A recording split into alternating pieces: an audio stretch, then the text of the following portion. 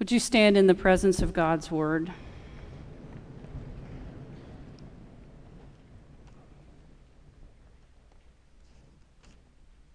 So Moses went out and told the people the words of the Lord, and he gathered 70 elders of the people and placed them all around the tent.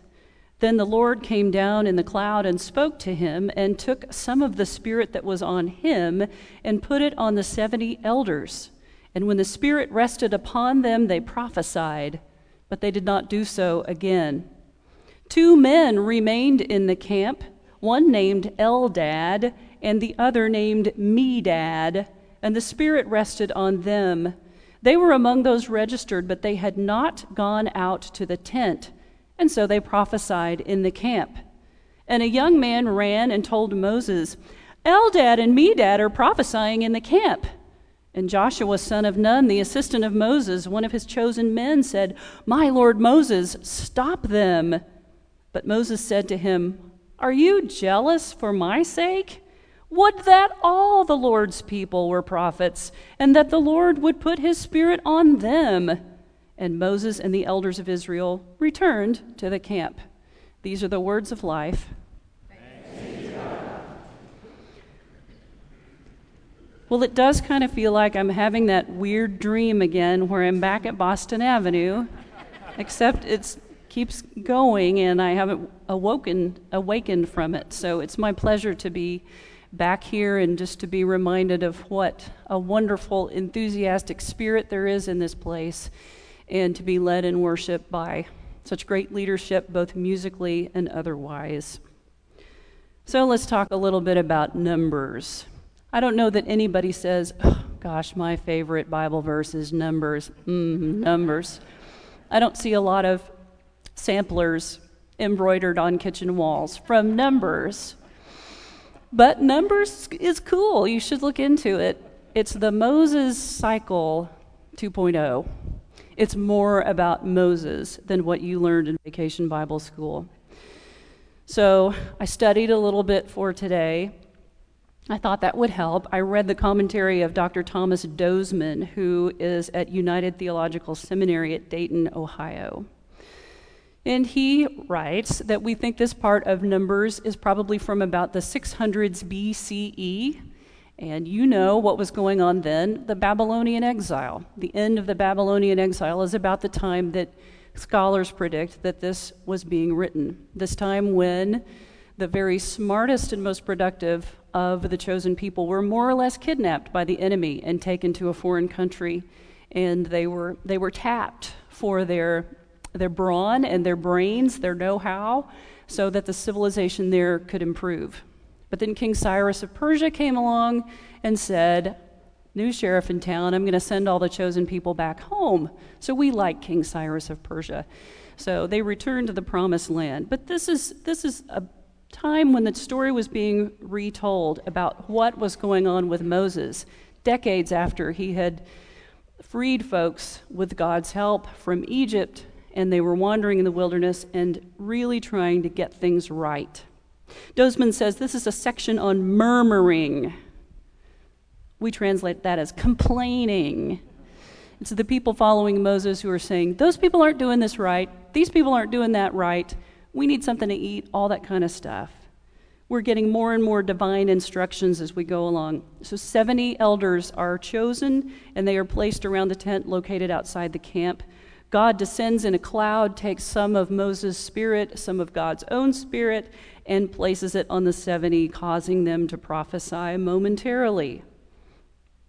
We soon find out this charismatic power to prophesy cannot be completely controlled or restricted, because we meet our new friends Eldad and Medad, who were not within the special tent where the power of God had landed, but instead got some on them just by standing nearby. These two represent the uncontrollable nature of God's power that might go over boundaries sometimes. So Moses needs to figure out what to do. Even though Moses has done such a good job so far, the people around him are still struggling and still asking questions and still trying to find out how to interpret, how to live by the covenant. So Moses remarkably stands up for Eldad and Medad and says, I wish everyone here had as much enthusiasm as these two guys. Or, as it says in the International Children's Bible Translation, are you afraid for me? I wish the Lord's people could all prophesy. I wish the Lord would give his Spirit to all of them. And as I have translated it and repeated it, wouldn't it be great if everyone had this much enthusiasm? Now, you all know a lot of Greek words because you've had so many scholarly pastors in your pulpit. So you remember that enthusiasm comes from the Greek words en and theos, in God. So if you are enthusiastic, God is in you. God has inflated you like a helium balloon. God has filled you up. You have, as they say in French, inspiré. You have inspired. You have inhaled. You have inhaled the very presence of God. If you are enthusiastic, you are automatically manifesting the Spirit and presence of God. On Pentecost Sunday, we do remember when the Holy Spirit came to the church, when the tongues of fire appeared over the heads of all present, and they received the Holy Spirit. And we call that the beginning of the church, the birthday of the church. Not the birthday of Boston Avenue, but the birthday of the capital C church. This was when it got started officially. Without the Holy Spirit, we are nothing, because the Holy Spirit is the very presence of God. We need that inspiration. We need that breath to survive. It's God as close as your very breath. It's not God way up there in the sky, but God right here, as close as that next breath you will take.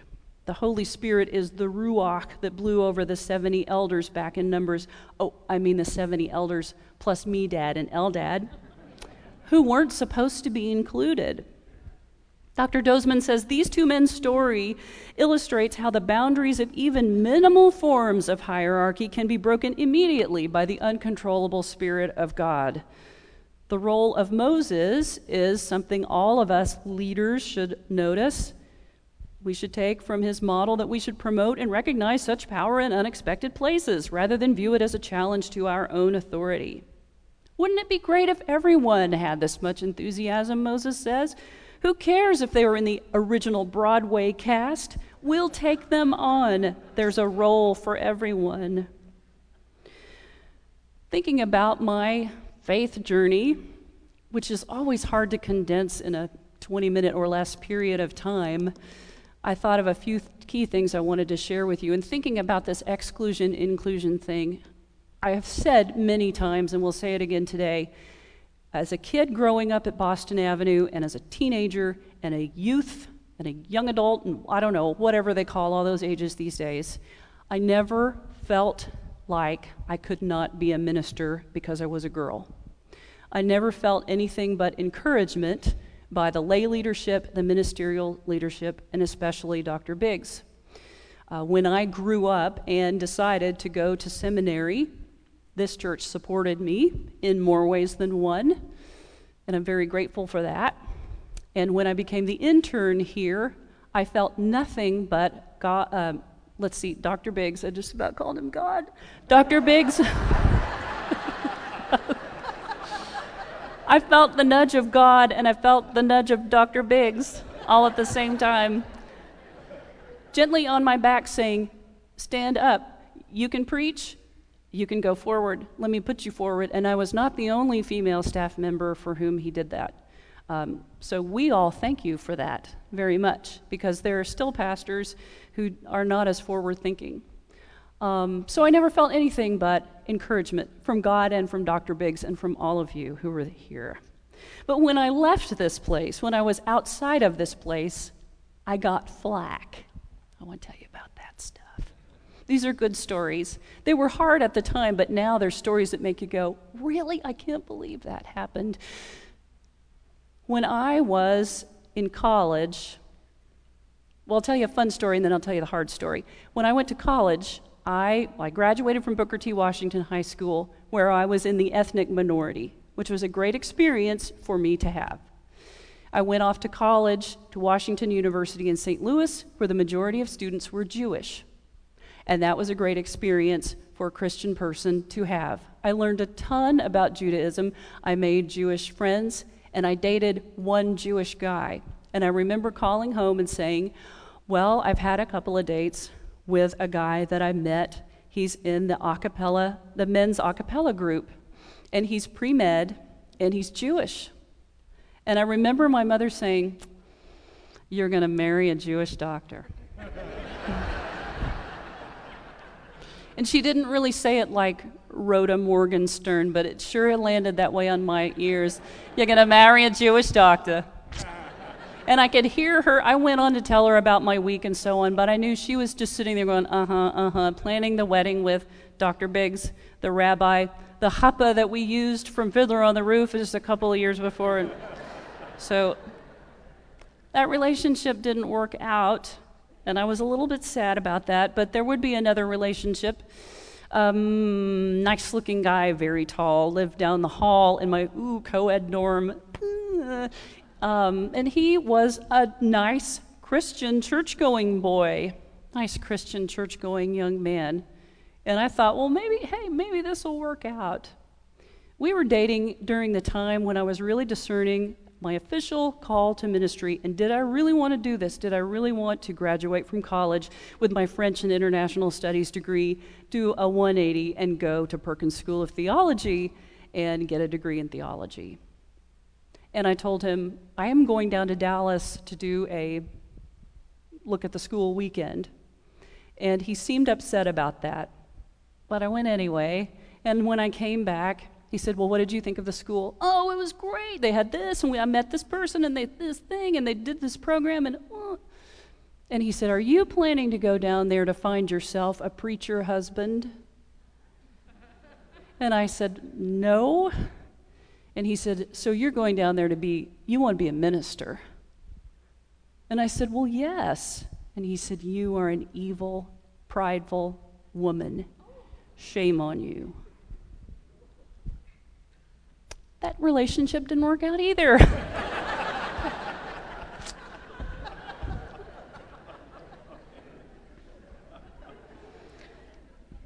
And when I got to seminary, I had one classmate who the very first week said, I want to know why you think you have a right to be here. It's all summed up in the words, for me, God breathed. God breathed. The Bible is God breathed. Why do you feel like you have a right to be here? That friendship didn't really work out so well either. And we were always friends, but I always knew, I think we're going to have to agree to disagree on some things. Sometimes I feel sort of, I don't know, it's sort of accidental discrimination, I guess, when I run into someone maybe 115 years old, usually a man, at a wedding or a funeral or something, somebody who comes up to me and says, I've never seen a girl preacher before.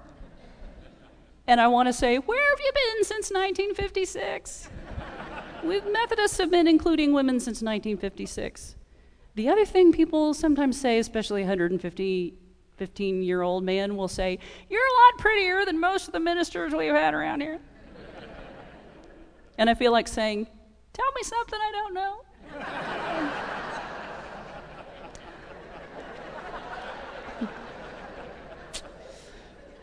I've never said that. That would be rude, but it would be hilarious too. What I've started saying is, it's not a beauty contest. It's not a beauty contest. We went to school for this, and it's not a beauty contest. So some people don't know what to do with a girl minister. When you're 44, you shouldn't be called a girl anymore, you're a woman. But people don't know what to do with a woman minister, but we do in the Methodist Church, and we certainly have at Boston Avenue. So being sort of a, third generation L-Dad or me dad, I guess I'm Mrs. L-Dad, I resonate with that story of maybe being excluded, although that feeling has fortunately been foreign to me, and it's just been a factor of getting out of my usual circle when people seem to have trouble with women as ministers. Well, if you're just tuning in, you probably don't know that Dr. Bill Tankersley retired last week, and I think I see him over there. I think he's here. And I was here last week. I sneaked in right before the sermon, and then I left, and I had this resonating story of, if I hear you crossing the Red River before June 1st, you will not work at Boston Avenue. But I didn't talk to anybody, and I left before anyone noticed I was here, and it was a wonderful closing sermon. I just thought, I want to see what Bill's going to say on the very last time. So Bill's been here for 25 years, and I get to follow in his footsteps, and that is no small task. My introduction to Bill came about 1981 when my sister was 9th or 10th grade, I guess, and went to district camp and came home and said, well, at Camp Egan this week, we had in our small group 2 leaders, Bill and Ruth. We were the Bill and Ruth group. So it was Bill Tankersley and Ruth Wilson Geeson, who were her adult sponsors. And Reverend Todd Spencer was in that small group too. So lots of you know him. He's gone on to Colorado to be a minister. But anyway, we heard that Bill was coming to this church in 1992, and we said, oh, that's the Bill and Ruth guy. That's Kathy's camp counselor. Well, he's got to be a cool person. Little did we know that his enthusiasm for ministry and caring were beyond the norm. He's one of those people who cries when you cry and laughs when you laugh, much the way I think God does with us. I think God cries when we cry and God laughs when we laugh. That's 2 clergy people I've equated with God today, so you're welcome.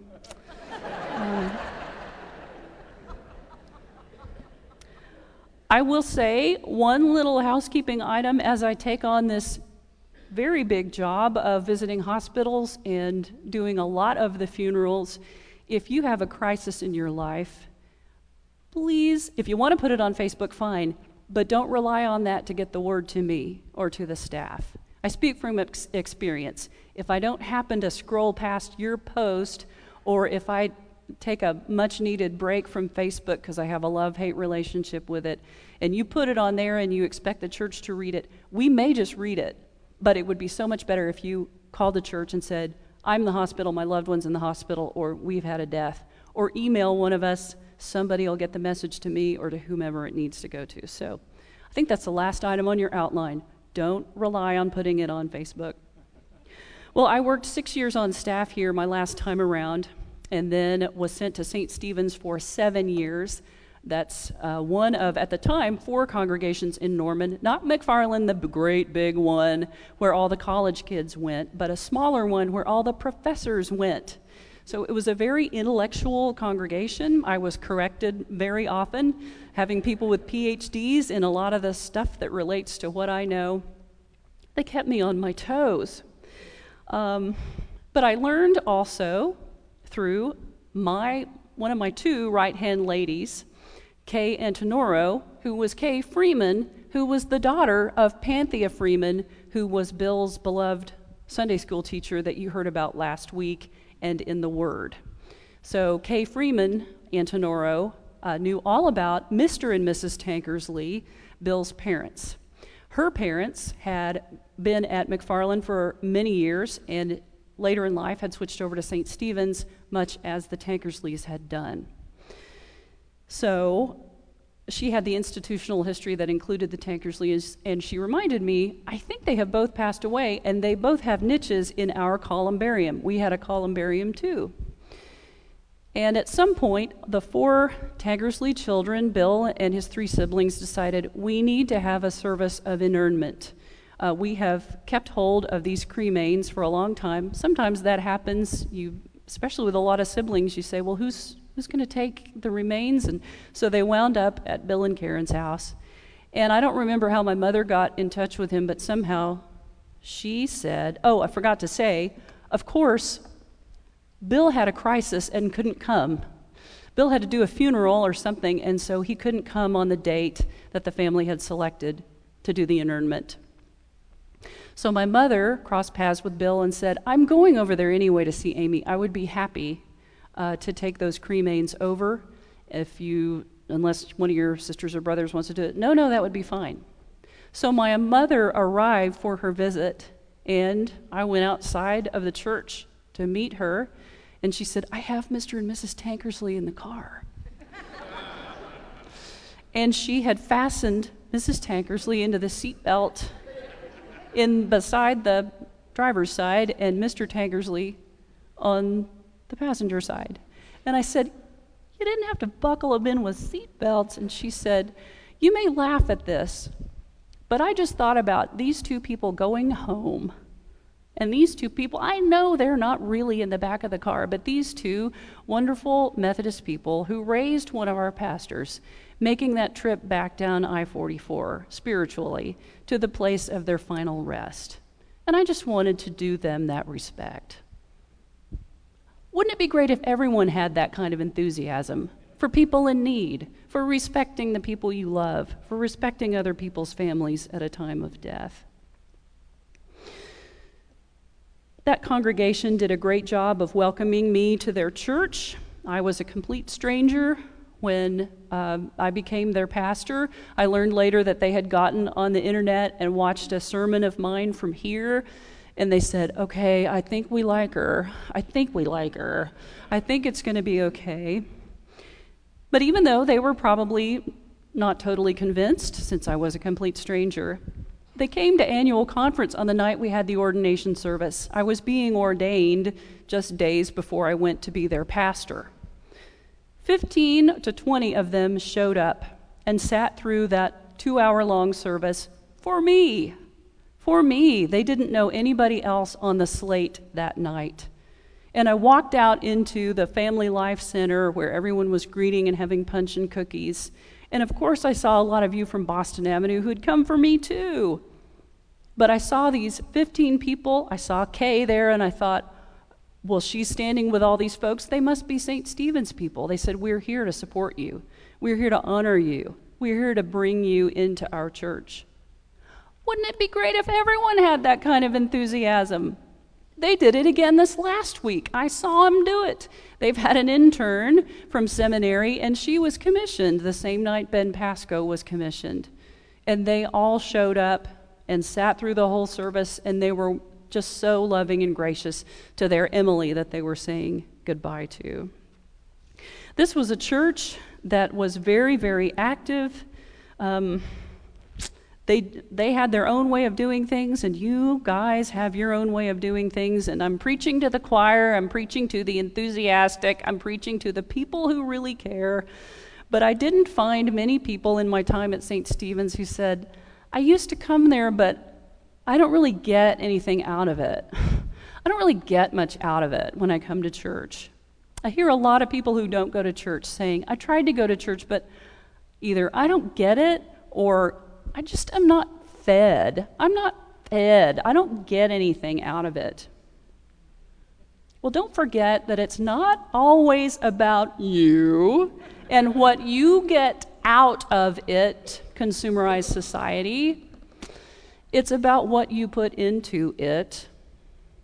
And if you're really paying attention and you're really open to what's going on, you will receive the presence of the Holy Spirit every time you come to church or every time 2 or more of you are gathered. If you're really open to it, you will realize that you are receiving the enthusiasm that it requires to be a good Christian and to just get through life. It's not always about what you get out of it. It's what you come here and put into it. And what gives you the power to put stuff into it is God's Spirit that goes into you. The 70 elders could tell you that. Eldad and Medad could tell you that. They all got some on them. They all got some Spirit on them. And they went out immediately and prophesied. When you come, you're supposed to get your tank filled, yes. And that's what everyone here tries to do. But then you're supposed to go spend your tank, and then you come back and you get it filled again. Maybe if you don't get anything out of it, you're not burning up enough of your tank. I don't know. I'm not talking to anybody in particular, but it's just an idea. Wouldn't it be great if everyone had as much enthusiasm as all of you do, and as St. Stephen's does, and so many other people do, who say, I'm here, I'm ready to help. What can I do? How can I get involved? How can I take what I've had and experienced here and go out into Tulsa and make this town a better place? Wouldn't it be great if everyone had that kind of enthusiasm? Mother Teresa wrote about a time when a man came to her place of hospice and said, "Mother, there is a Hindu family living down the road who has 8 children and they are on the brink of starvation. Is there anything you can do?" And she said, "I'll see about it." She grabbed a big bag of rice and went walking down the road to where they were. She arrived at the home and she delivered the rice and said, "This is from us. May you go with God's blessings. May you be fed." And the mother said, "Thank you very much." And she set the bag down and opened it, and she started dividing it out and putting some into another bag, scoop after scoop after scoop after scoop. She looked at Mother Teresa and said, "I'll be back." And she took the bag, and she was gone for 30 minutes or so. When she came back, Mother Teresa said, "Where did you go? Where did you go with this rice?" And she said, "There is a Muslim family down the road. They have 8 children. They are on the brink of starvation. They are hungry too. So it was my responsibility to share." In this world of fear and suspicion and paranoia, wouldn't it be great if everyone had that kind of enthusiasm? Amen.